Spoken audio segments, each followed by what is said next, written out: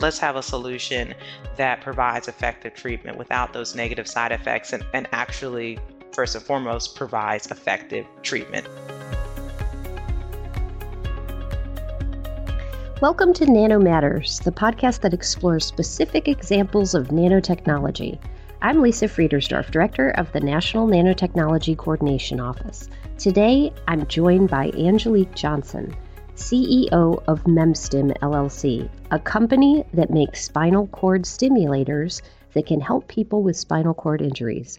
So Angelique, what is a spinal cord stimulator and how does it help in spinal cord injuries? So spinal cord stimulators are used both for spinal cord injury and also for various types of chronic pain and the various types of pain that can be treated with spinal cord stimulators.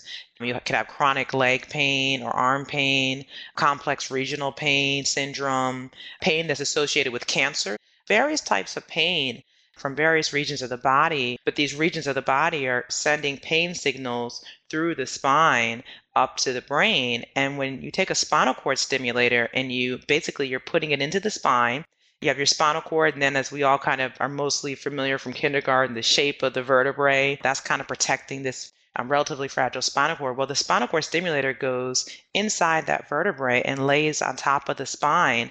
And it's basically masking pain signals that are coming from various regions of the body from actually getting up to the brain, or is changing the way the brain perceives those signals.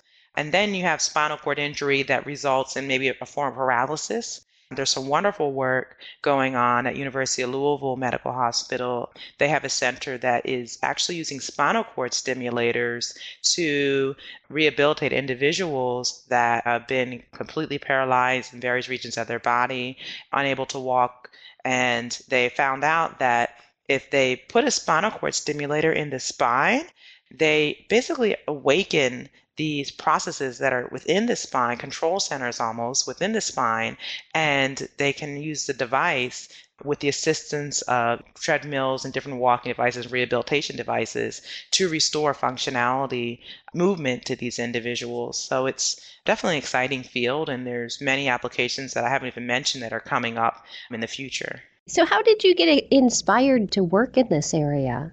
Well, MEMSTIM, we started out in the cochlear implant space, and we still do a lot of work with cochlear implants, which are basically not literally implantable hearing aids. It's actually a different technology, but for a layman, they're hearing aids that are implanted inside the cochlea. So they're actually done with a surgical technique.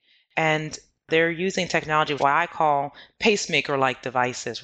A lot of these implants in this field started out with pacemakers, which many people are familiar with. You can take those pacemaker-like technologies and put them in various parts of the body. And we started out working on cochlear implants.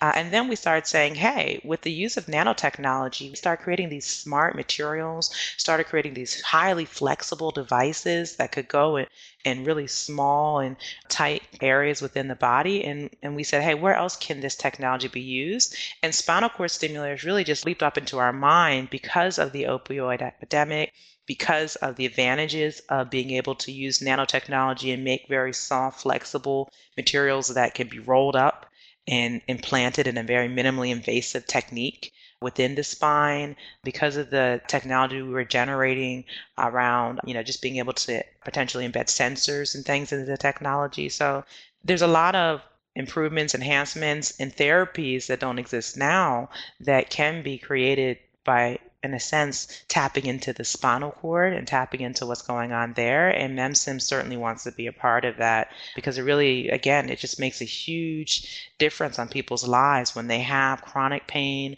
when they have spinal cord injury. It really does affect the quality of life and how people end up living their lives. So how does nanotechnology play a role in this technology?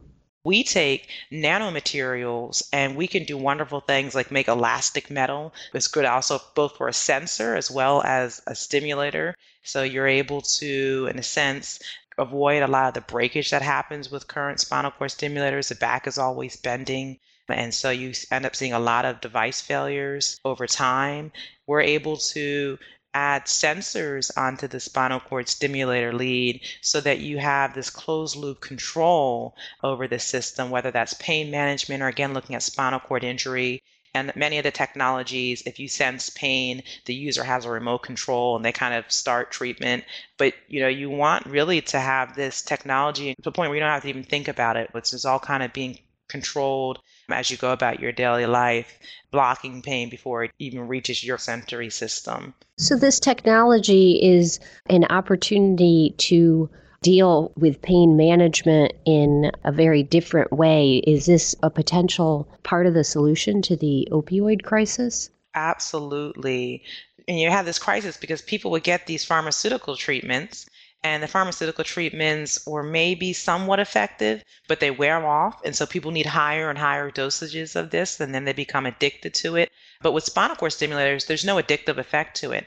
It's literally a technology that goes in the spine. It offers treatment. And when it's not offering treatment, there's very few seriously adverse side effects as opposed to, again, pharmaceutical treatments. But then for spinal cord injury, there's no drug for paralyzed individuals, to make people walk again. A lot of times when people are looking at spinal cord stimulators, whether it's chronic pain or whether it's spinal cord injury, they're really at the end of the road in terms of what can be done surgically, what can be done with opioid solutions. Let's have a solution that provides effective treatment without those negative side effects and actually, first and foremost, provides effective treatment. So where do you think this technology will have the most significant impact in the future? There's going to be a whole host of advancements that we would want to see in this space. And one of those things would be if I have a spinal cord injury and I'm looking to have this device implanted in my spine, how can I reduce the surgical complications that are associated with that? So what we've done at MEMS, we generated this really thin spinal cord stimulator lead that we can actually potentially roll up and insert just with almost something similar to an epidural needle, which a lot of people are familiar with. So there's TUI needles that you can use now to implant spinal cord stimulators. But the stimulators that you can implant, because the needle opening is so small, only has a few electrodes on it, and they're all kind of like ducks in a row. But for spinal cord injury, you really want to cover a broader surface area of the spine. So you want an array of electrodes, and that creates a broader device that you have to do a more complicated surgery for. Well, MEMSTIM, we want the best of both worlds. So we want that broader electrode with many more electrodes on it. Well, we can create many of them on what we call a paddle lead. And instead of having to do a more complicated surgery for that paddle lead, you can just kind of roll it up and stick it through this TUI needle and reduce the side effects that come with those more complicated surgeries. Well, I want to thank you for taking the time to talk with us about how you're hacking into the spinal cord and using stimulators to treat spinal cord injuries. Could you share any closing thoughts that you might have for our listeners?